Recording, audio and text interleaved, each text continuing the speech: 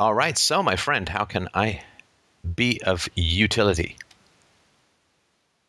Well, I get very anxious around people in general, and I wanted to talk to you about that. And it's it's an experience I've been having for a very long time. I would say since like the sixth grade, I really started noticing it, and it's kind of the centerpiece of a lot of my self work and self reflection is trying to understand why I just get so extremely anxious, um, talking about my thoughts and feelings with pretty much, well, with everyone.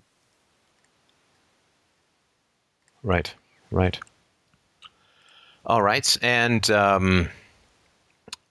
I think the first thing that comes to my mind is precision is the key. Precision is the key. And so a man says, "I'm afraid of falling."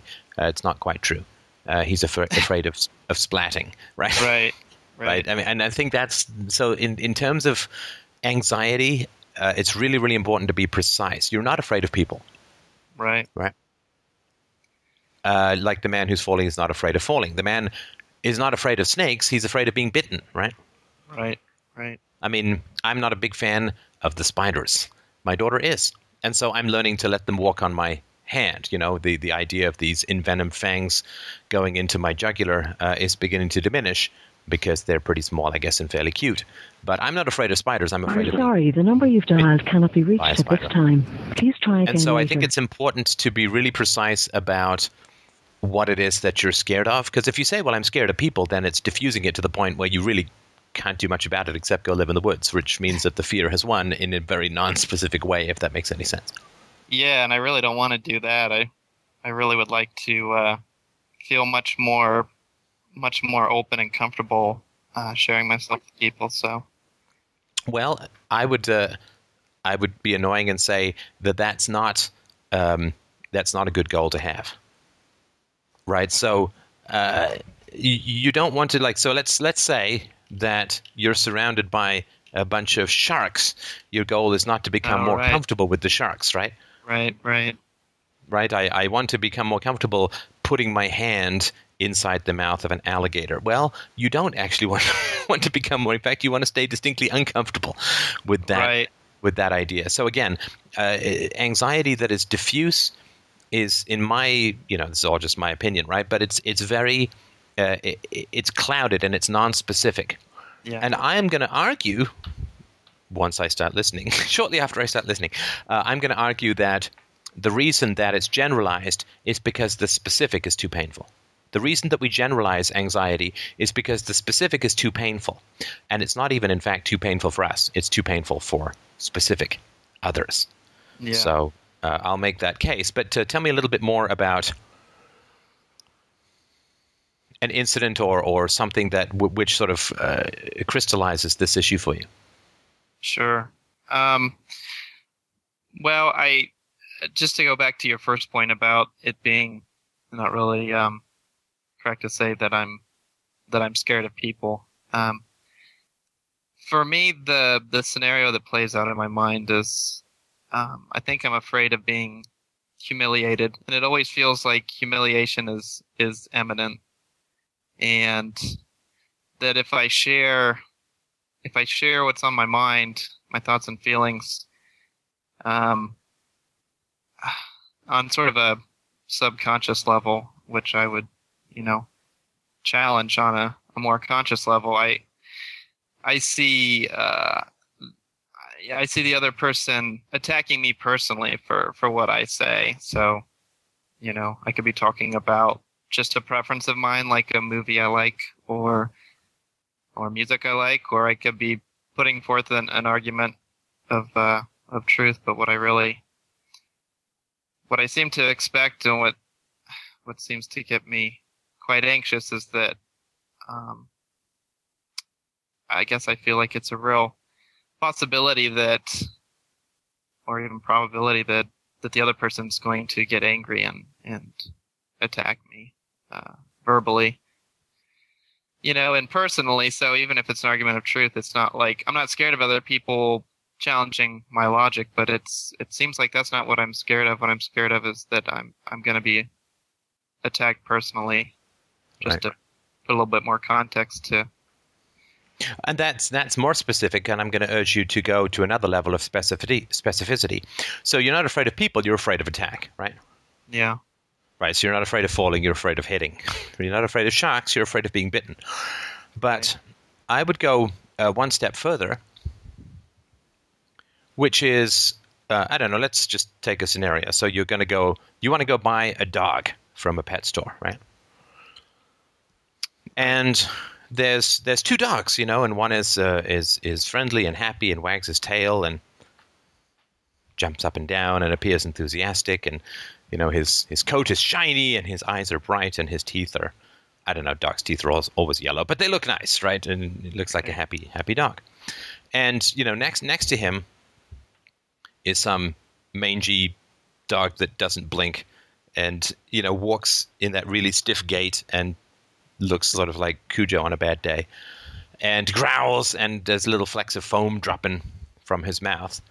Well, you are unsettled by the second dog, but you're not particularly frightened of the second dog because you're just not going to buy him, right? Right. Yeah, that makes sense. So you are in a situation where the dangerous dog can't do much to you. I mean, he can glare at you from behind the glass, but, that's not going to keep you up at night, right? Right. So that's a way of saying it's not attack from other people that is even the most fundamentally alarming thing. I'll make the case. I mean, I could be completely full of shit, but I'll make the case. You tell me if I'm wrong.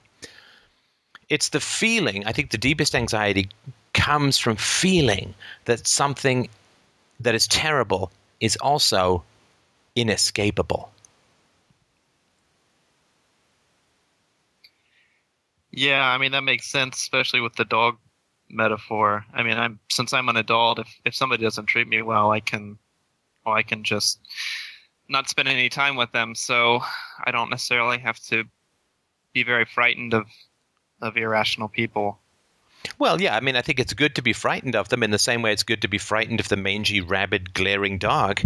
Yeah. That fear is good, right? That fear is healthy. But it's not the same as chronic anxiety. The chronic anxiety, to me, can only come from a situation where attacks were random, vicious, and inescapable over a long period of time. Yeah. I mean, the purpose of the fight or flight mechanism is to alert us to danger so that we can fight or flight, so we can do something. That's why the fight or flight, so we can do something about it, right? Right. But animals, I believe, seem to get the most traumatized, and we are just another mammal. They get the most traumatized by random, terrible, and inescapable punishments. Right. Yeah, and I suspect this anxiety goes back to my relationship with my parents. It's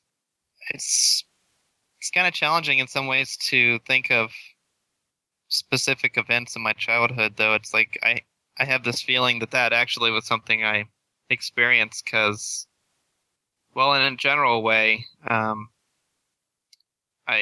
feel like I really understand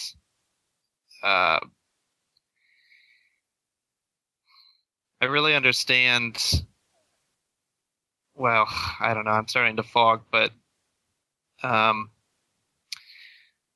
well, for example, if I can just describe my parents a little bit, maybe that'll help me get there.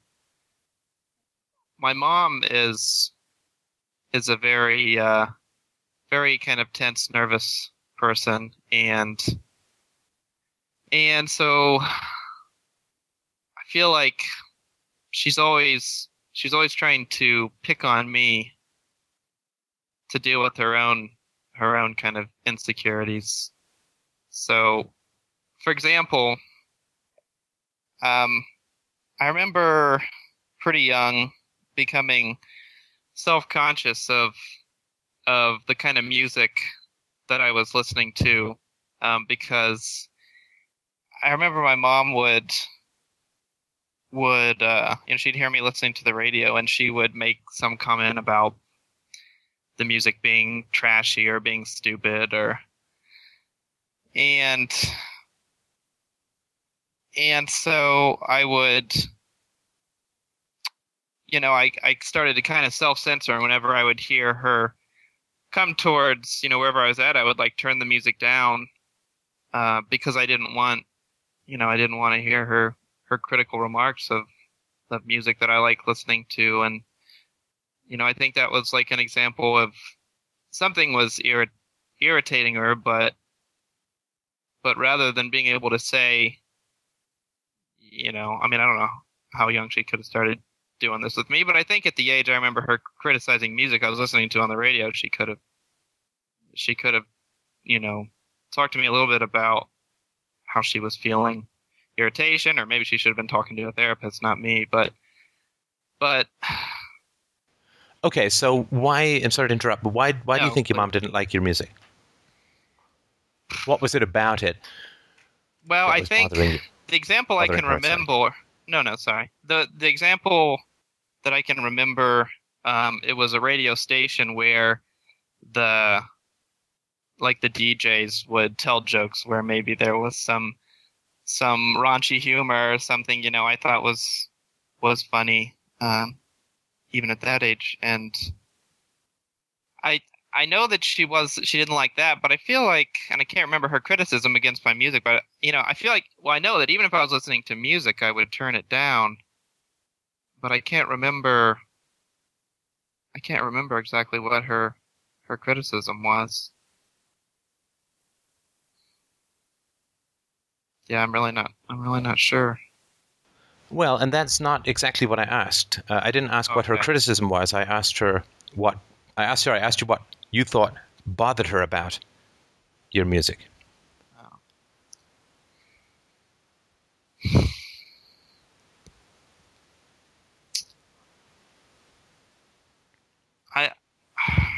I'm not really sure. I mean, the thought I had was that it wasn't the kind of music she liked to listen to.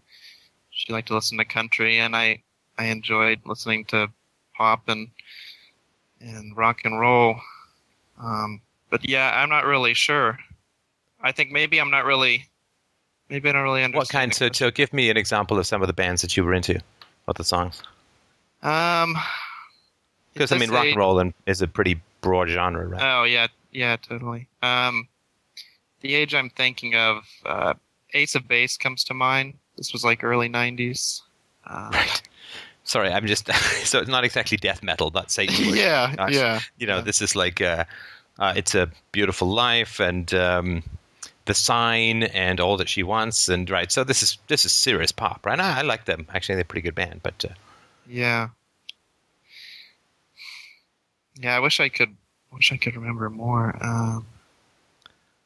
And the reason I just want to get this off my chest, it's nothing to do with you, but just to clear my own thinking, I remember an incident when I was about 15, maybe 15.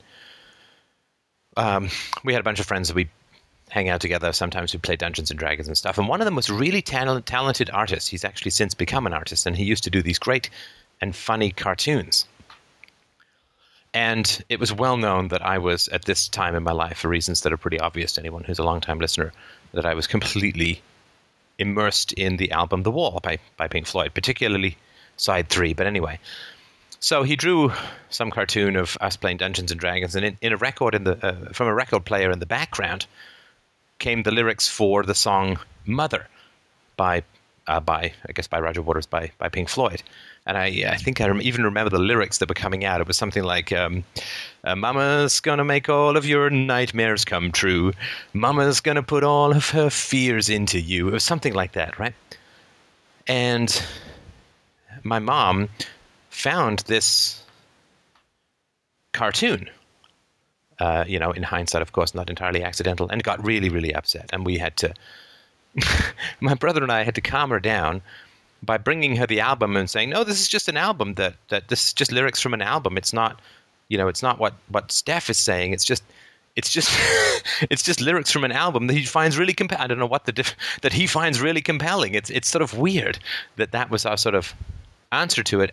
I think why this memory stuck with me is that everybody knew that I was not trying to communicate something, but something was being communicated by my significant and repetitive interest in listening to this album.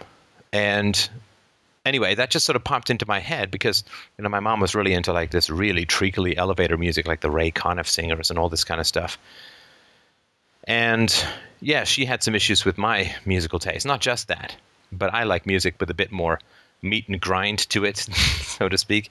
And it really bothered her. Music, I think, is a powerful thing. I think, in families because it does define a lot, not just personal taste, but it's like sense of life.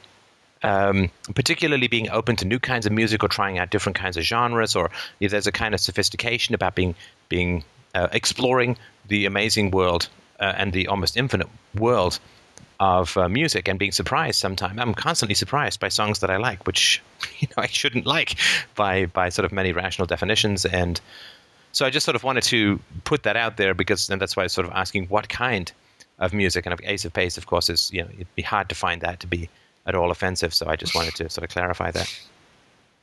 Yeah. No. Okay, so her musical tastes, was she? So you said she listened to country. Was that? Yeah. Was that I like two kinds of music, country and western? Is that sort of the? Was there much mixing it up of genres, or did she mostly stay with the same kind of thing?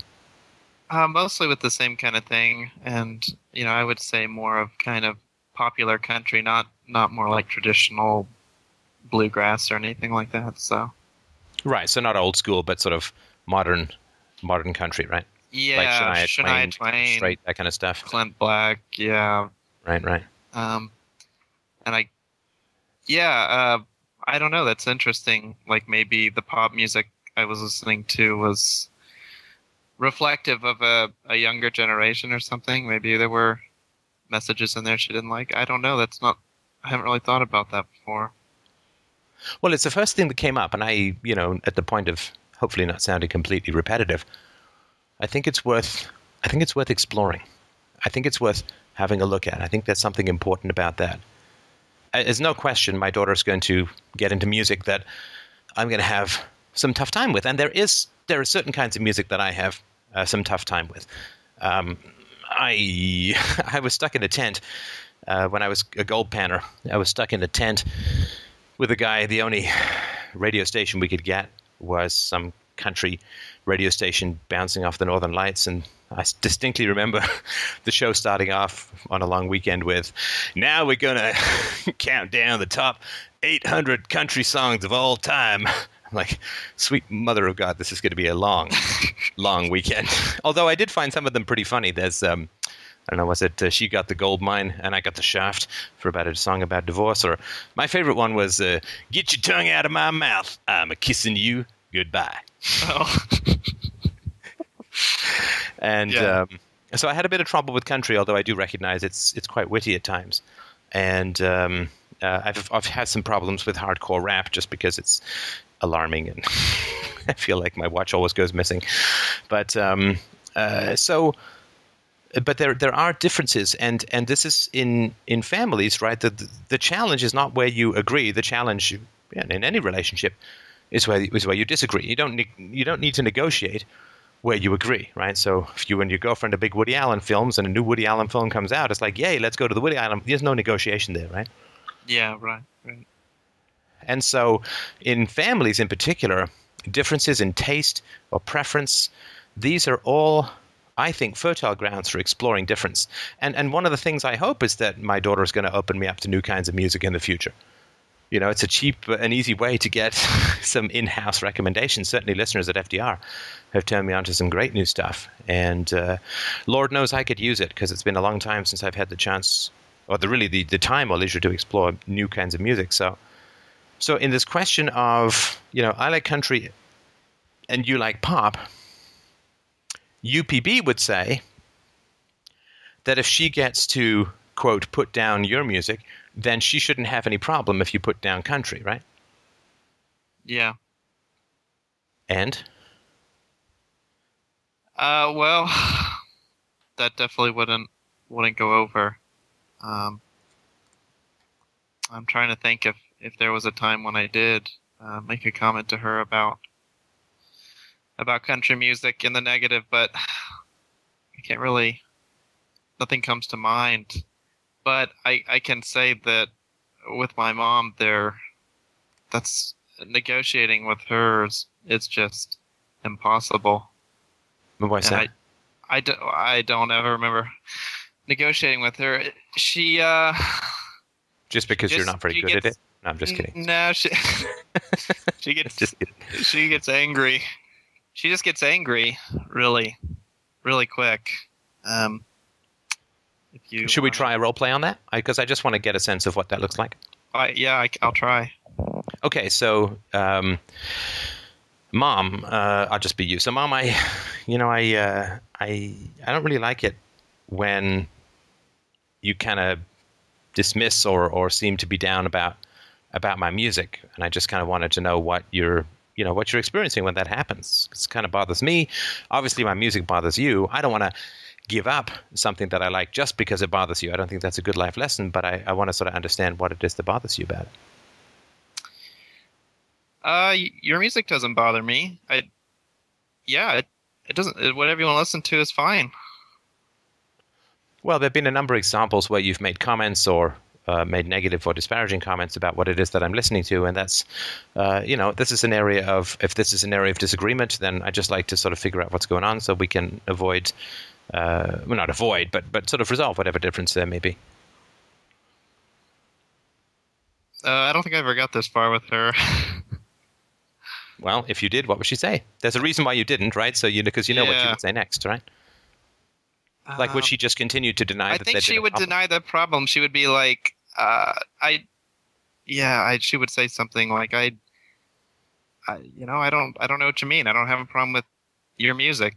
Or, oh, great. Well, then maybe what we can do is, because, I've sort of grown up listening to your music of the country and western, which, some of which I like. I'd like maybe if we could spend a bit of time, we could sit down and listen to a couple of songs that I really like, and you could let me know what you thought of them. And I think that would be, because if you don't have a problem with it, I feel like I'd like to share this with you because it's very enjoyable for me. Well, I don't really want to do that. That's your music. I don't, that's not the music that I like to listen to. So, right, but I think that if you sort of get a little bit of exposure to it and learn at least what I like about it, I'm not saying you will like it, but there's a greater chance of you appreciating it than if you don't. And I'd like to share it with you. I mean, you're my mom, and this is the music that I like, and I've certainly had some exposure to the music that you like, and I'd like to share this source of pleasure with you. I don't think I'll appreciate your music. It's just not what I like to listen to. Well, I understand that, but you don't listen to it, right? So what I'm saying is that it might be something fun for us to do. Maybe you grab a couple of songs of yours that I haven't heard or haven't heard for a long time and tell me what you like about them. I'll play a couple of songs of mine, tell you what I really like about them. I think it could be kind of fun, and we get to learn a little bit about each other, a little bit about each other's musical tastes. Don't you think that might be fun?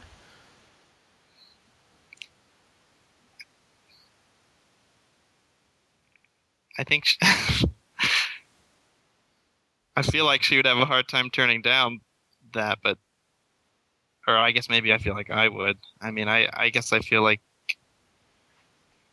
Well, the other thing I might say is if that didn't she would be squirming. And the other thing that I might say, if that was a conversation I was having, is that first you said that you didn't have a problem with my music, and then you said that you didn't like it. Right. Yeah. And what would she say to that? She probably would say that, yeah, she doesn't really like it. She would say it's just not what I like to listen to. And what is it that you don't like about it?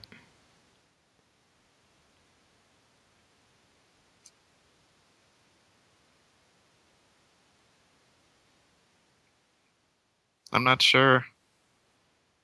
I mean, this is Kyle now. I'm not sure what she would. So is it my understanding that you've not had these kinds of, because this is not a confrontational conversation. This is not Yeah. picking a fight. This, like, I'm just genuinely trying to get a sense of what it's like to interact with your mom. And it Yeah. seems like, at least my experiences, and God, don't let me tell you a thing about your experience, but my experience is that it's very surface. Yeah, definitely. I would agree. That is the relationship that I have with her. I mean, only once or twice have I. Well, I mean, what you're talking about right now is not even a deep topic, a very personal, vulnerable topic. Well, I don't know. sorry, it is. See, this is. I would disagree. I think it is a pretty Yeah. deep topic, because what it is saying, I have tastes that are different than yours, Yeah. but they still may have as much value, and you might actually appreciate being led into my taste center, so to speak, right? Yeah. Because that's all about myself and another person and differences in taste, but being willing, in a sense, to say my relationship with my son is worth me listening to some of his god awful noise just so that I can figure out what he sees in it. Yeah. Because Yeah. that is, it's a love test. It's not like a test like you're trying to trick her or something, but it's like a Yeah. love test. It's like, am I worth it as a human being for you to open your mind to what it is that I like? Yeah. Yeah. Definitely. I mean, I think if you really love someone, you would just be interested. I mean, yeah, you wouldn't have to be coerced into. Not that what you're describing is coercion, but You wouldn't have to be cajoled, I think, is Yeah. what you're trying to think of, right? yeah, you just want to. But And that's why I think it's important, and that's why I think these details are really important. A lot of times we're looking for big things in families, big revelations or big problems, but to me, it's a lot of the little tiny things. yeah, It's a lot of the. And I'll just give you a stupid example that comes to my mind, which is, oh boy, back in the day. This is this is how far back in the day it goes, and it's music related, so I think it fits with the theme. I used to really like that, among other songs that I liked. It doesn't sound totally gay. I used to really like that little piano box. Music Box Dancer is the Music Box Dancer is the little piano piece. It's a really pretty piece of, it's a really peppy piece of piano music. Anyway, so I didn't have a recording of it, and this is how ancient this was. The way that I used to get recordings of things was I had a little tape deck recorder that you pushed a button and it would record whatever was going on in the room. And so I would, if I heard something on the radio that I liked, I would record it off the speakers. I mean, that's how primitive it was back then to kind of get your own. This was Napster back in the day. no, I did that a lot too as a kid. Yeah, you wait for it to come on the radio and you push record, and that's your P2P, right? Yeah. Speaker to microphone, S to M. Anyway, and I was so this Music Box Dancer came on. I don't know. I was like 14 or 13 or 14, and it was in the morning, and I kind of jumped out of bed and I grabbed my tape deck and I held it up to the speaker, and my brother kept asking me annoying questions, and I said to him, like, I'm trying to record the song, and I didn't want to say it too loud. And he pretended he couldn't hear me, and he said, "What?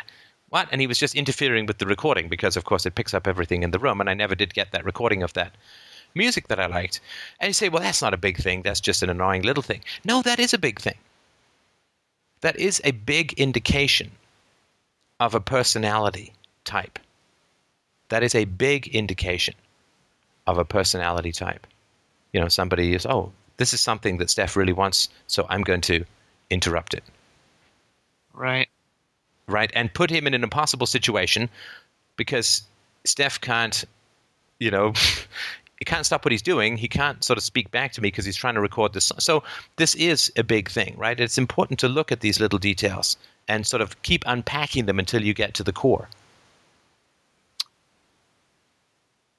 Yeah. That makes sense. I mean, it's certainly what I think. I certainly feel like it was a very chronic experience that divided me from my parents. Sorry, what was the chronic experience? Yeah, I didn't say, but I agree with you that it's like day-to-day things, the little things that add up. I mean, my experience with my mom, I just contrasting with your example, I I don't I don't think it was quite as I don't know if I want to go so far as to call that sadistic, but what I mostly got was a lack of interest in things that I liked. I feel like rather than as much interruption of things that I liked, if that makes sense. Like they just wouldn't show an interest, and maybe if I went to them, wanting to share something, they were busy or watching TV, cooking. They weren't really interested, and I didn't feel like they were interested in me and the things that I was interested in. Right. Okay. So this, I'm completely sorry to hear that. I mean, I think that's deeply tragic, and you would be shocked at how many people live those lives of quiet isolation, of desperate isolation, really, of distracted isolation. It's really, really sad, and I don't think that there's enough earth in the universe to fill the hole in the heart that creates. That's my perspective on that. So I just wanted to sort of give you some real sympathy for that, because I think that's a real shame. It's more than a real shame. It's a biblical tragedy. But why? Why were they not interested? Right? Because one of the words that my daughter has learned over the past few months is because. Right? Cause and effect, right? This happened because. Why are we doing this? Because. Why can we not do that? Because, right? So she's learning the cause and effect of things. And that starts at about, at least for my daughter, started around the age of 2, maybe a little older. In other words, that's how young the word because starts in people, right? And so I can guarantee you that you have in your head a because. My parents weren't interested because. Yeah. So what's the because? And it's almost certain to not be the real reason, right? Not because you mistake anything, but just because in childhood you are so constrained and so dependent upon your caregivers that everything that you make up for negative behavior is not the truth, right? Yeah. Like everything that is printed. To take an extreme example, I'm not comparing your family to a dictatorship, but nothing that's printed in a dictatorship is true. And nothing that's taught in public schools is true, with the exception, perhaps, of 2 + 2 = 4. So we're so dependent on our parents and so unable to act in a voluntary way in the environment that all of the things that we make up for negative behavior are not true. I mean, they can't be, because we're not in a free situation. So if your parents weren't interested in what you were, and I'm not saying this is a complete and absolute they never were, but in general, if you feel that they weren't interested in what you were thinking and saying or experiencing or preferring, what was the because that you had as a child? They're not interested because what? Yeah. Well, the first thing that comes to mind are words like stupid and bad, like that I was, like things that I liked and things that I did were just not interesting, and I guess they were the wrong things. I was supposed to be interested in something else, or I was supposed to be doing something else that they would appreciate, Right. Now, what were the other things? Sorry, I don't mean to interrupt you while you're talking, but what were the other things that you were supposed to be doing that would be more interesting?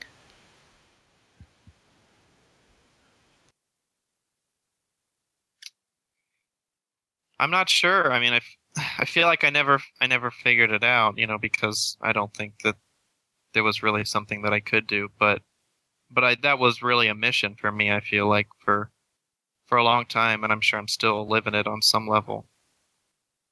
Kind of that there's something fundamentally wrong with me that I have to discover and change. Right. Okay. So they're not interested because there's something wrong with you? Well, I think because there's something wrong with me. It's like I'm not, kind of what they want me to be. Right. Okay. So I think I understand that. So Sorry, I know it's so general. no, But, no. I think I think I'm getting it. It's something like they're not interested in me because I don't have the right hobbies or tastes or preferences or whatever, right? I guess it's like it must have been the things that I liked. It didn't seem like they really liked, so it's like I couldn't share those things with them. I just had to do them by myself. But what were the things that they liked? So if you'd been more into country music, then your mom would have been more interested in the music you were interested in. Well, they didn't really have what I would call interests. I mean, they liked to watch TV. I mean, a typical day in the house would be like my mom gets home at 4:30 and she's recorded soap operas during the day. And so she'll spend like the first hour watching them. And she can't be bothered during that time. Like if I went to go talk with her, she just would ignore me or get irritated and I don't want to talk right now. And then it would, after when she was done with that, she'd like make dinner and could you talk while she was making dinner, or? Well, I could talk, but I never felt like I had her attention, And so she wouldn't really. I couldn't have a conversation. I guess I could talk at her, but there wasn't. There wasn't she just listening. Didn't seem interested. And if I got responses, it would be very. They would be very undetailed. Yeah, like oh, that's yeah. That's interesting. Or and I would right? feel, of course, like she doesn't care. Right. And then, yeah. And what were the dinners? What were the dinners like? I see your dad would come home or whatever. I assume, unless he was a night worker or whatever. Nah, he would come home. There'd be dinner. My dad, he talks very little. So he would normally be pretty silent during dinner. My mom would probably try to ask a couple questions about like how this is be a little older, like how people today were, What did you learn in school today, kind of thing? Yeah, and if you answer, I mean, it's meant to be a short answer. Like if it's anything longer than a short answer, then And what's a short answer? Good. Oh, so if it's more than one syllable or more than one word, that's like, man, he's just running on. Yeah. Sorry, that's a completely unfair Southern accent and a pretty bad one too. But right, everyone. See, my daughter's really into Mater the car at the moment, so I've been doing bad Southern accents all week. Oh. No, it's all right. I can appreciate it. Okay, so there's not much talking during dinner.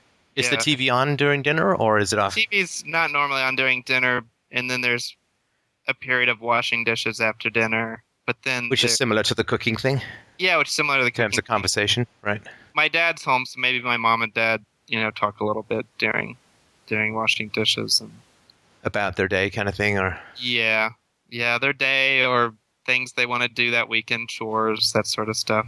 I mean, that's kind of what most of the weekends were chores, and they do housework all weekend basically, except for maybe watching sports in the afternoon, on TV, and then evenings were TV again. So they didn't really do much. Well, so hang on, sorry. Before we get to the weekends, and I'm always fascinated by how people live. I mean, I really do. I find it completely fascinating. Yeah. So okay, so the dishes are done. Your parents are sort of roughly caught up, and then what? So it's what, like 7 o'clock, 6:30? Yeah, it's probably 7 o'clock. So I mean, at this point, it's like maybe my dad has a little bit of work to do that he brought home. Maybe my mom is going to do some ironing. So it's chore time. Yeah, it's chore time again. It's not like they wouldn't then like turn to the kids and want to do something, or like, now that you've been home from school for 3 hours, how are you? Right. Yeah. So, and then after starting by 8, it would be like straight TV. And at that point again, like if I... What do you mean? So like, hang on. So like 7 to 8, it's chores or whatever. Yeah. 8 o'clock, the TV comes on and it's like Rockford Files, Matlock, Murder, She Wrote. I don't know what the hell. Yeah. Right. But, yeah. But is it like show after show? Is it like we're going to watch this show and then not, or what? It's like show after show until the nightly news and to bed. So like nightly news, like 11 to 11:30 kind of thing? Yeah. So of course I'm to bed earlier, if I'm younger, Right. before that ever comes around. But yeah, so they were just kind of like hooked into the tube all night, and I could either like sit there and watch the show, or I could go, do something. Which, if you're young, is Oh. not too gripping, right? Because you know what the hell's going on, right? Yeah, yeah. Yeah. I watched a lot of TV too during those years, but there were times when I would have liked to have done other things. I'm sure a lot of times. And I certainly don't live that way now. I haven't had a TV in my house for 6 years, so it's not the lifestyle that I choose and prefer. But Right. That's what they did, and I didn't feel like I was very much a part of that. And in terms of your preferences about how your family spent its time, what was your relationship there? Right. So could you say, hey, how about we don't watch TV and we play a board game, or how about we don't watch TV and go for a walk, or how about whatever, right? Well, I don't have a memory of doing that, though. I'm sure I did at some point. Why are you sure that you did? Because I think I know how they would react. Well, and also I think as a kid I would have, before I learned that it just wasn't even an option, I think I would have been curious about it, because I wouldn't have been interested in them and sitting watching TV shows that probably when I was pretty young I didn't understand anyhow, so it's not what I wanted to do. Well, and even when you get older, it's not like the shows you would have chosen to watch, probably. Yeah, I don't want to do it all the time, not night after night, And was that pretty much the deal for the weekdays? Yeah. Yeah. Wow. I mean, pretty much my whole life, that's what they're still doing, more or less. As far as I know. I mean, I've been out of the house for several years, but... Yeah. No, I really, I have a bit of a problem with TV that way. Just between you and I, and whoever else ends up, whatever it may be. Yeah. But yeah, I really do have I have a problem with that. I mean, it's such a narcolepsy device, right? It's such a way of not having relationships. And I mean, I do have a TV. I have a daughter, and she likes a couple of shows. And yeah, I like a couple of shows too, though I haven't really had much of a chance for shows or movies over the last couple of years. But I'm not sort of like, oh my God, it's a demon box. It should never have any. I mean, I think it's fine, but I have a big problem with the degree to which the tube just obliterates lives. And I'm not saying this is true. It just of your family, I don't know for sure, but it really just look back and you say, well, I digested a lot of mid-level entertainment, and that's my legacy. I mean, right? I think it can be a real drug for people that are, wanting to dissociate, or, are not very. I mean, I think if you're kind of in touch with yourself, yeah, you like to watch some TV, but you also like a lot of other things, and you like some real quality time with people. So it's, you're not going to become the a TV zombie. can be sort of a shared experience that you talk about, right? So, Sure. If Christina and I watch a particular show that's really interesting, we can say, wow, that was really fascinating, and then this happened, and what do you think that meant, and how does this talk about the larger culture? I mean, it can be a good springboard, in a sense, for some great conversations. But yeah, of course, a lot of time that's far from how it's used. Anyway, sort of minor rant aside.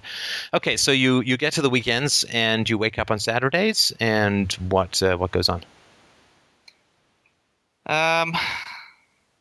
Probably first thing I would do is go watch some cartoons, Saturday morning cartoons. My parents are probably up already and reading the paper, and then maybe making breakfast, and maybe starting about 10 o'clock, the chores, they start to move on to kind of like daily chores. Just talking about it too, I just had the thought how they don't ever, I don't ever remember them kind of checking in with me or my sister. I have a younger sister as well, kind of like, what would you guys like to do? Or would you like to do anything? Or just, if even not so direct, just kind of coming and saying what we were doing or whatever, Yeah, I mean, I again, not to toot my own horn, but I mean, this is something that Isabella is now able to say. And I say, well, what do you want to do this morning? Do you want to do this? Do you want to do that? Do you want to do the other day? So, like yesterday we went to the play center, and then there's a little model train store across from there. She likes to push the trains around while I sweat and hope that we don't buy half the store. And so, yeah, I mean, I really want her to, I want to facilitate what she wants to do. And just sometimes we have to negotiate. If she wants to do the same thing again, then I might, be a little bored of going to the park for the 50th time. So I'll suggest something else. It was a back and forth. Right. But I think that's important. I mean, that's part of my pleasure as a parent in the moment, but it's also a significant part of what I'm supposed to be doing as a parent, which is to help my child to develop preferences and negotiation skills. Yeah. Well, it's kind of interesting. And to feel valued, of course, right? Yeah, and just thinking about what, how I've spent a lot of my time since I left my parents' home during college is I kind of worked all the time too. I mean, with schoolwork. I would spend, most all the weekend studying, and same thing with the evenings, and that's kind of what they were doing. It's like I didn't really ask myself what I wanted to do either on the weekends. Well, yeah, I mean, how could you? I mean, how could you have thought of that? Yeah. Because the absence of the question is itself kind of a pressure point, so to speak, right? Right, because you can't sort of just wake up on your 10 and say, okay, now I'm going to start having preferences in this family. Sure. I mean, you just can't any more than you can wake up suddenly speaking Gaelic. Yeah. Right, okay. That makes sense. So there'll be sort of chores, and then lunch, and then what, Saturday afternoon? What goes on there? Well, it's probably still kind of a mix of chores. I mean, on the weekend, my dad would probably pretty much do chores mostly all day. My mom might take a break. We had a pool in the backyard. I think of like in the summer, she liked to lay out and sunbathe or kind of like float around in the pool, and then on a raft or something in the afternoon. That might be like a leisure thing she would do. And I also think of times when I would go out and approach her while she was in the pool, and there was so much just sort of very subtle, I think, communication that, kept me from kind of asking some of the questions of her, like you were suggesting earlier, where there's just this almost kind of a scowl on the face as you approach, like, you better not be thinking about interrupting, whatever it is I'm doing, or asking me to do something else, to be. So the sense that I'm getting is that you're like an imposition. Yeah, I think I could say that. Not you like as an entity in the house, but you as an individual, you as a person with preferences that may not be the same as your parents. Right. I like there might be some pressure for them to, negotiate a little bit if I was. I mean, maybe if I was persistent, I don't know. I mean, my approach with them has been to just kind of stay out of their way. I don't really go to them with. And that is a very non-natural thing for a child to experience, I believe. I think that the idea that children are like, well, I don't want to bother my parents. I don't want to, distract them or interfere with whatever they're doing is very. I think it's very non-natural. What I mean by that is that that's something that needs to be conditioned by the parents. That's not just something you come out of the womb with. I mean, children come out of the womb. They call it the fourth trimester, the first sort of 6 to 9 months of life, because biologically we should still be in the damn womb. It's just that biologically we couldn't because our heads would get too large to fit out the vagina, right? So that fourth trimester, I mean, kids are welded to their babies, are welded to their parents, and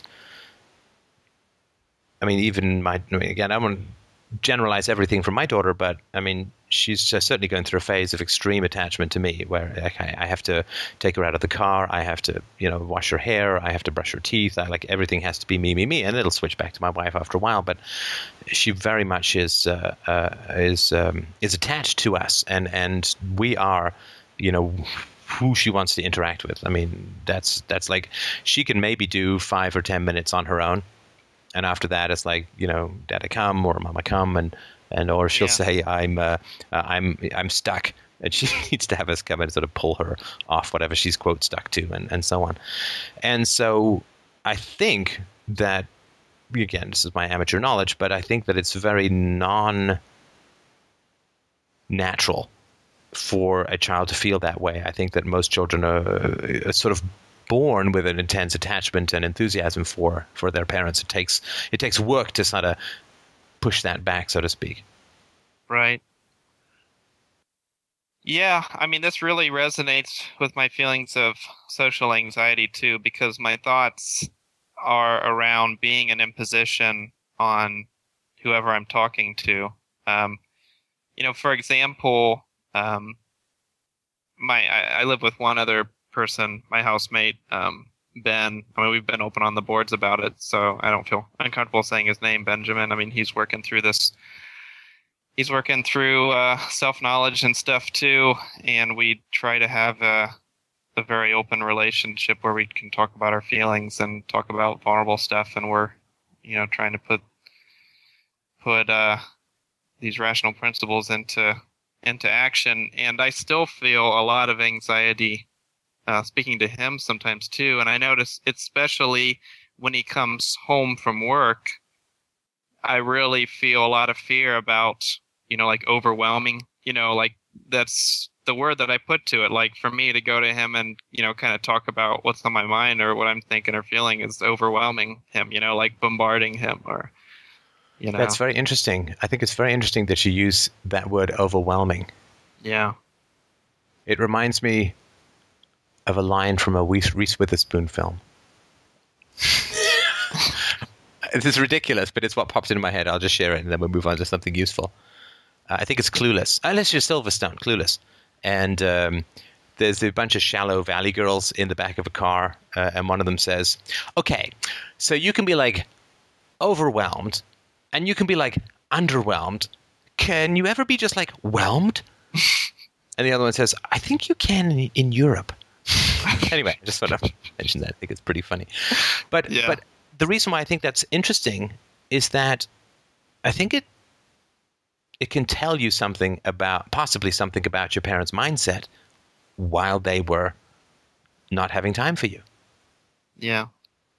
Right? Because if you are experiencing being boring or being inappropriate, but they are experiencing you coming in and wanting something as overwhelming, those are two, in a sense, very opposite perceptions, right? Like, so for you, you're turning the engine and the engine just doesn't start, right?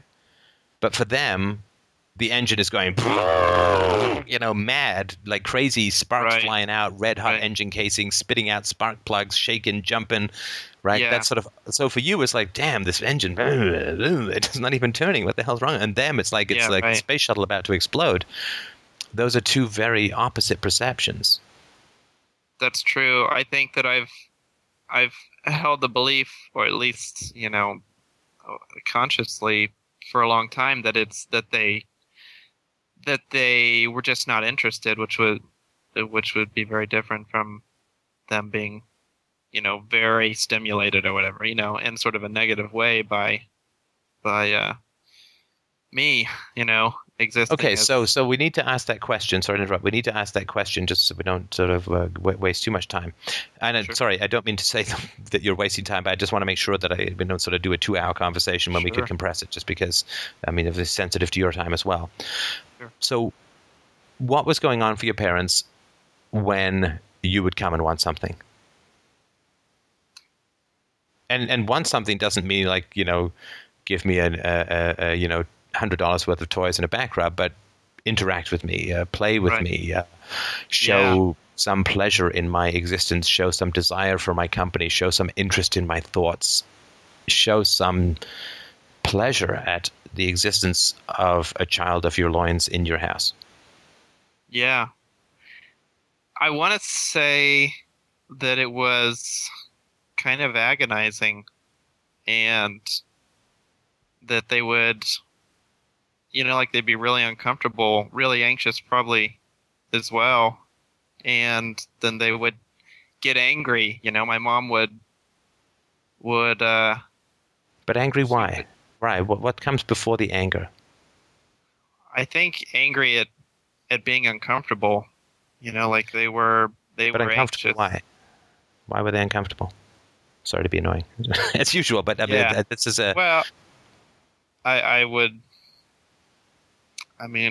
say that they were uncomfortable because their needs weren't met as children, like their parents. That's too abstract. You know? Right, Yeah. right. So, and you're right, I'm sure, right? But what is the feeling? So your mom's in the pool or cooking, and you want to say something, something that happened to you, something that you thought, maybe you had a really cool dream or whatever, Yeah. right? Or maybe something said something really interesting at school, or you learned whatever, right? So you're talking to her, you open your mouth and you talk to her, and what is occurring for her in that moment?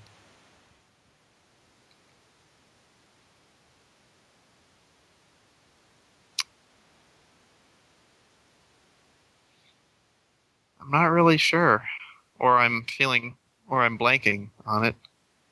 I would Can I say tell you the she image? Sorry, experienced no, it. go ahead. I would say she experienced it as an imposition, like it was a interruption of Of what? whatever it is she wanted to be doing. But they're watching TV and floating in the Yeah. pool and watching sports and cooking. This is not like I'm about to solve, the theory of relativity here, right? Yeah, I don't know. Right, you're less important than a meal I've cooked 500 times before, which takes 1/2 of 1% of my brain to complete.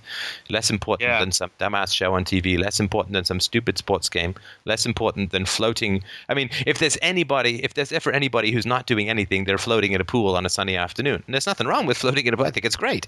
But you're not interrupting something there, right? Yeah. Yeah. Huh.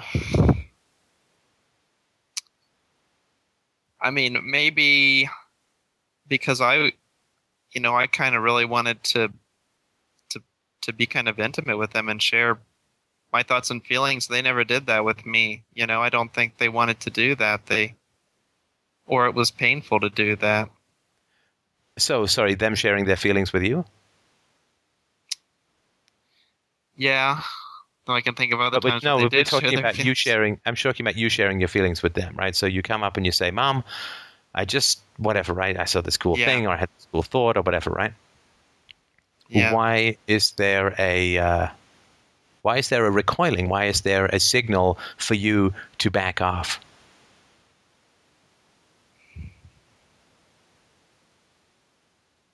Why do you need to feel inconsequential? What is the alternative? So let's say another way of asking the same question is, let's say that your mom had dug deep and summed up and sat down with you and looked you in the eye and said, "Look, you know what? I'm not the best listener most of the time, but I really, really want to listen to what's going on for you now. I'm so sorry.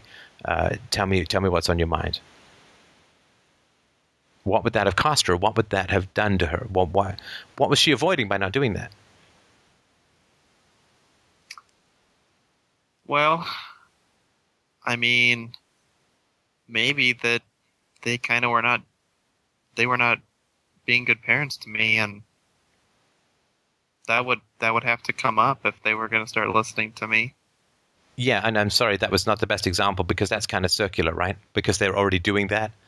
Mm-hmm. Right, so the question is, why did they start doing that? Not what are the effects of it after 10 years, so to speak. I'm sorry, that was not a great example because I already said, I don't listen or whatever, right? But why did it start out that way? Because, yeah, after 10 years for sure, but the question is, what were they avoiding by avoiding you? Not you, right? Obviously, you're just a kid, right? I mean, but so it's not you. But what were they avoiding?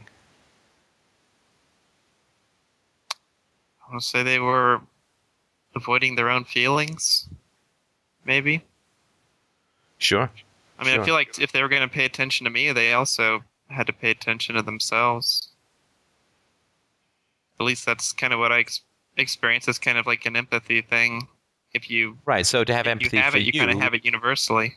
yeah, you have empathy for yourself first and then others second. And if you don't have empathy for yourself, then it's tough to feel empathy for others, right? Yeah. I'll tell you the image that popped into my head, and you can tell me if it makes any sense at all. I'm thinking about a dad who's broke. And like not just like broke old school, like not broke like we can put it on credit card, but just broke. Like 1930s broke kind of thing. Grapes of Wrath broke. And his kids he's going with his kids past a toy store and they see this toy in the window and they really, really want the toy. And he's like, he's going to try and minimize their desire first off, right? Those things break in a week. They're no good. I had one when I was a kid. They're just, you think they look great, but right. He's going to try and do something like that probably because he can't buy. He got no money, right? Right. And then if they persist, he's going to get what? He's going to get angry. Yeah. Yeah.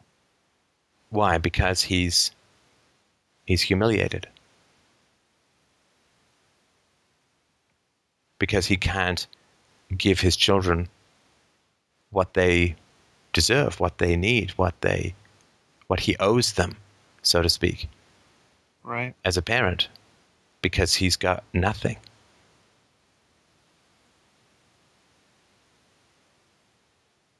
Yeah, I think that makes sense.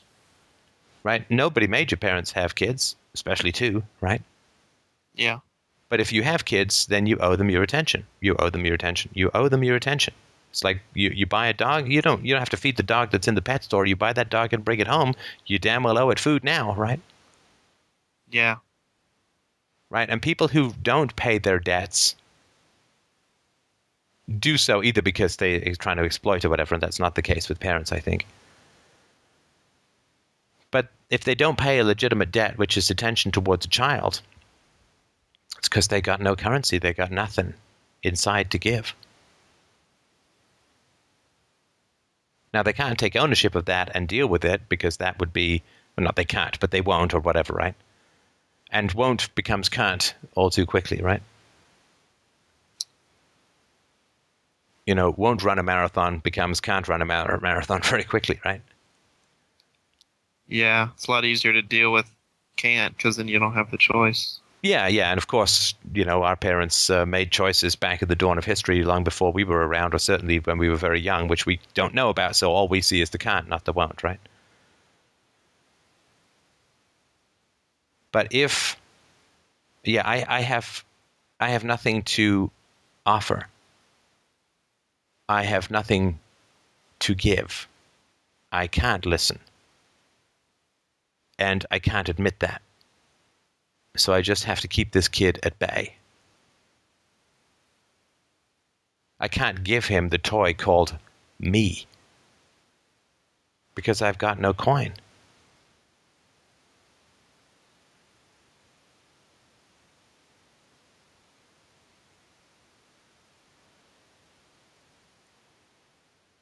The father who won't buy his children the toy because he has no money will often, and in an extremity, call them selfish and greedy and materialistic and try and intimate that, we're rich as long as we have each other and, you don't need these crappy toys. And, a lot of poorer parents are, they fall into this left-wing anti-materialism. It's the commercials on TV that are causing all the problems in my family and so on, right?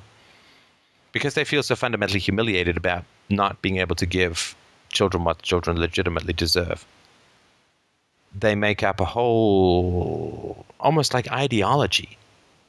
And you can see a lot of this stuff floating around in terms of kids.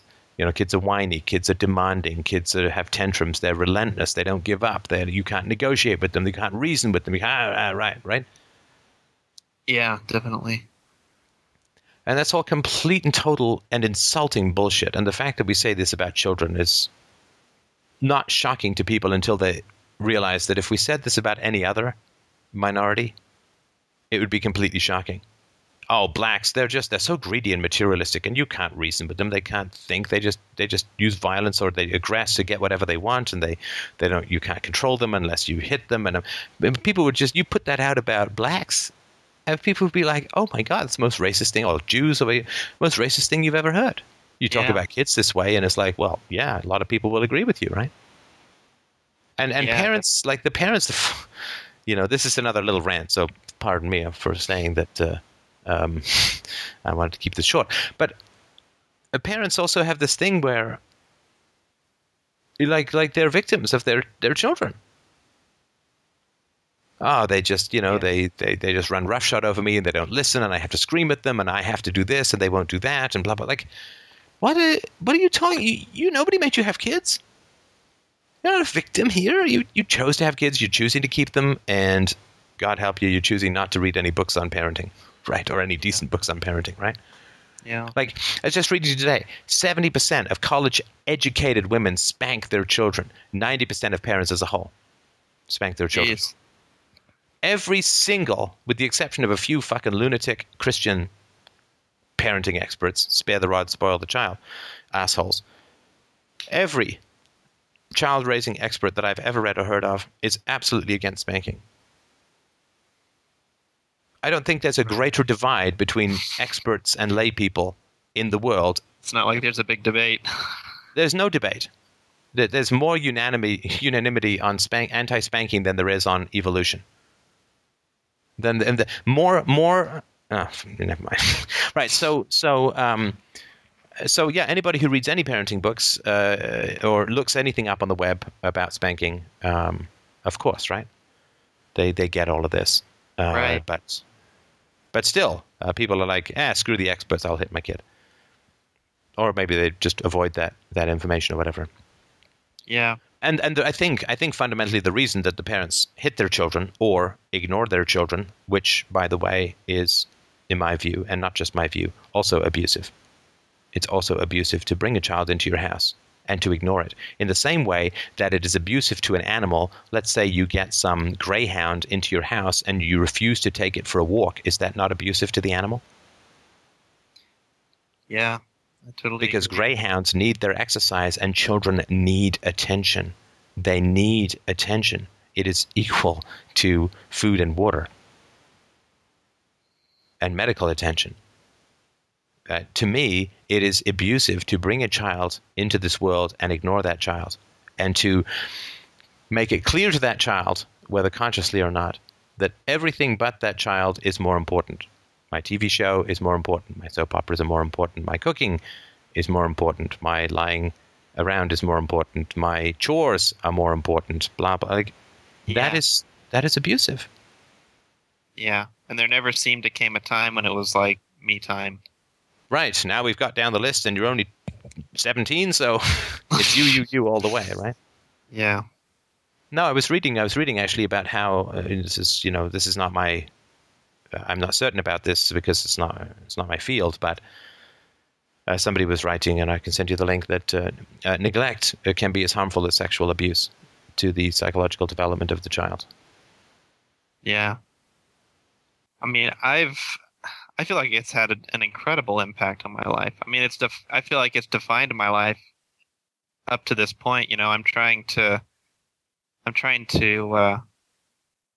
figure it out so I don't have to live with so much anxiety. But it's just dominated all my choices through my life. I mean, when you're just terrified of being humiliated, it just really affects all the decisions you make. Right. And I, what do I know? But my approach would be something like this, that I think that you really do need to figure out what was going on for your parents. And, if you can talk to them about this, I think that would be, as I've always said, I think, just sit down and say, I've got this experience of childhood where, like, I feeling like I was an imposition, like you didn't really take a lot of pleasure in me and so on. And just sit down and talk with them if you can about it, and just try and figure out what was going on from their end. Because, if you're carrying their burden, it will never, ever stop. Like if it's a dysfunction on their side that you're carrying, then it won't ever stop. Like if, to take that example of the dad with no money, if you're sort of like, well, capitalism and materialism and selfishness and greed and right, blah, blah, blah, these are all fundamental human evils that blah, blah, blah. And when it's just, well, this is all the bullshit your dad told you because he just didn't have the money to buy you what you wanted, or the guts to tell you that he didn't have the money to buy you what you wanted. If he created this whole story about why you shouldn't have these things when he didn't believe it himself, but just needed to say something to avoid the truth, well, I think it's really, really, so if you're carrying that burden, it'll never stop until you put the burden back where it belongs. You are not a boring person. You are not a boring person. You were not a boring child. No child is boring, except maybe when they're sleeping. Even then they're fantastic and beautiful, right? But children are not boring. Children are incredibly fascinating and funny.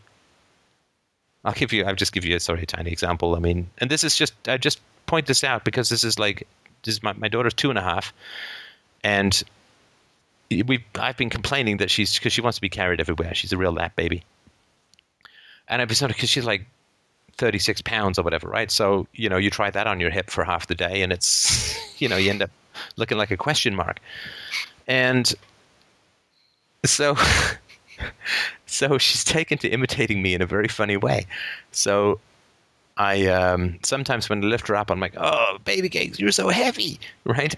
Anyway, so I lifted her up the other day, coming back from the park, and she reared up her head. She threw back her head, and in almost a perfect imitation of me, she said, I'm too heavy. Oh, I'm just too heavy." It's so funny. I literally almost fell down laughing. I just laughed because it was such a note perfect imitation of me, and she could do a fantastic impersonation of her mom, right? So we do this joke where I say, because Isabella's going through a no phase, right? So we say, Isabella says no, and she says no, and then Daddy says yeah, because Daddy's a yes person, right? And then Mama says, Isabella, what are you doing? Because that's what Christina asks her all the time when she can't see her. Isabella, what are you doing? It's note perfect, her imitation of us. It is incredible, and it comes out of nowhere. She has to practice this. She just, right? And that is hilarious. And she does things that are so funny. And they're not funny like, oh, aren't kids funny? They say the funniest things, right? But like genuinely funny, a funny human being. And surprising because it comes out of nowhere. Oh, Isabel, I'm just too heavy. Oh, Dad, I'm too heavy. Too funny. 2.5 years old. Incredible. And so you were not boring as a kid. I don't imagine for a moment that my daughter is any more sparkling or effervescent than you were as a child, as a newborn, as a baby, as a toddler. And so it wasn't you that wasn't interesting.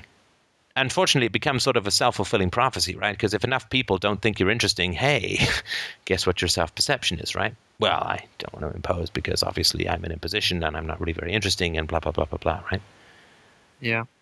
But if you can figure out what was really going on for your parents, and you may not get a straight answer from them, I don't know, right? But you got to have the conversation, if at all possible, either way, in my opinion. But yeah.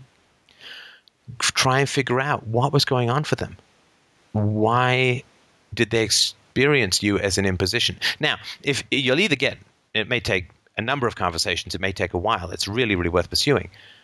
Now, you may not get a clear answer from them, but what you will get is all of your adult sensibilities breaking through what was forbidden for you as a child, with all of the keen eyesight of a philosophically minded individual and a psychologically self-aware individual. So even if you don't get an answer, you will see the defenses with infinitely clearer eyesight, in a sense, than you had as a kid. Well, not infinitely clearer eyesight, because kids are incredibly perceptive, but you will, because the costs of seeing your parents' defenses are much lower when you're an adult, you'll be able to process them much more clearly. That's probably a better way of putting it. Yeah. Yeah, that makes a lot of sense. I think that's some good advice. I haven't talked to my parents in 5 months now. I took a break from them. I tried having some conversations, but I was like flooded with feelings too strongly, and I I wanted to take a break. So, And I'm sorry about that. And I never want to tell anyone what to do with their family. And you can see them, of course, not see them as you see fit. But if it's not a final break, I would go for this one. And look, I could be completely wrong. What do I know? It could be something else completely. But I'm just giving you my opinion. If it's worth anything, I would go and just try and figure out. Because if it's their issue, then a burden will be lifted from you. Because unconsciously or consciously, every dysfunctional person in the world tries to bury us in their shit. Right? And you got to be a fucking ninja. You got to be like walking on walls and wires and dragon meets Puff Adder or whatever the hell these movies are called, right? But you've got to be nimble. Shields up and evasive maneuvers, Sulu. You've got to be nimble because people are always trying to dump their shit on you. Now, if your parents had some shit that they had that made them emotionally unavailable to you, you need to see that as their stuff, as their issues. That will be a burden lifted from you. Yeah. And my guess is that most of people are just paying their shit forward, right? So your parents dumped stuff on them, then they dumped it on you.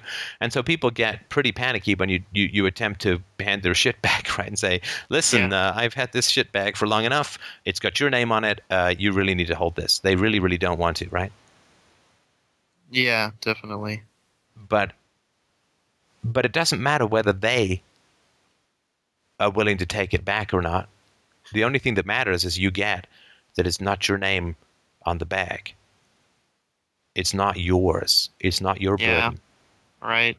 Even if they really refuse it, it's still, I'll be able to see and experience that as an adult. Yeah, and the refusal is, hey, mom and dad, you kind of dumped a log on me. I'd really appreciate it if you could lift this up. And they're like, well, that could put my back out. And, by the way, there's something on TV that I really want to catch up on. And we got some chores to do. And they wander off. And it's like the log vanishes because they take it with them either way. As long as you see it clearly for what it is. As long as you see the interaction clearly for what it is. It's not up to other people whether we carry their burdens. Fundamentally, that is up to us. And you did deserve attention as a child. And you did deserve empathy and listening and curiosity and fun and laughter and the TV set being turned off. You did deserve all of that. And your parents owed you that. They owed you that like they owed you medical attention as a kid. You don't have a choice. You don't get to have a kid and say, well, I want to take him to the doctor. Oh, my God. There's not a choice that you have after you make a kid. And neglect is not a choice after you have a kid. And, if you see that, and where they're coming from. Maybe, God knows, right? Maybe there's some miracle that happens and it's a real breakthrough and you guys can start to have a more normalized relationship and start to deal with some of this stuff together collectively as a family. Mwah! Beautiful. Do I hold my breath? Who knows, right? I mean, it seems to me these habits take a long time to turn around, but maybe it could be the start of a beneficial conversation. But I would say if there's any possibility of sitting down with them and trying to sort some of this stuff out. I know it's terrifying, but I'm telling you, and if talk to a therapist as well, as I always say. But I really think that's the way to get this burden off you. Yeah, well, I'd be willing to do just about anything to gain some relief. I mean, I think that I'm a pretty interesting person too, but I just get flooded, with anxiety, and I feel like I really don't get a chance to kind of be myself. Right. Right, yeah, because, I mean, if you feel like an imposition, you can't be yourself because all you're doing is monitoring the other person's supposedly fading level of interest and like, oh, shit, then you start to feel like someone who's going up to the person for the 12th time to borrow $500, right? Yeah. Yeah, you can't be yourself in that situation. So, yeah, I would take that approach if that helps at all. Yeah, thanks. I mean, that's been really helpful. Sorry, just before we go off, I mean, how I'm a little rusty on listener calls because I haven't done many too much lately, but how was that for you other than me blathering on about my own past?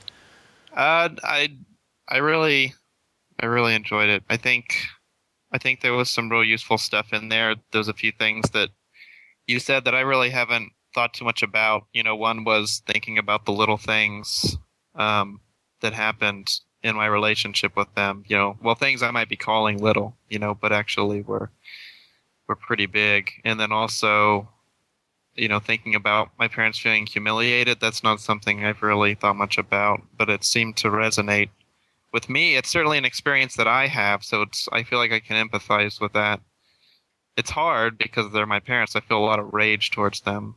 I mean, that's kind of one of the most prominent feelings that comes up for me when I think about them nowadays. But I think I can understand why humiliation could, cause them to act in that way. So yeah, I feel like I got some good stuff out of this, and it'd be nice to listen to it again. All right.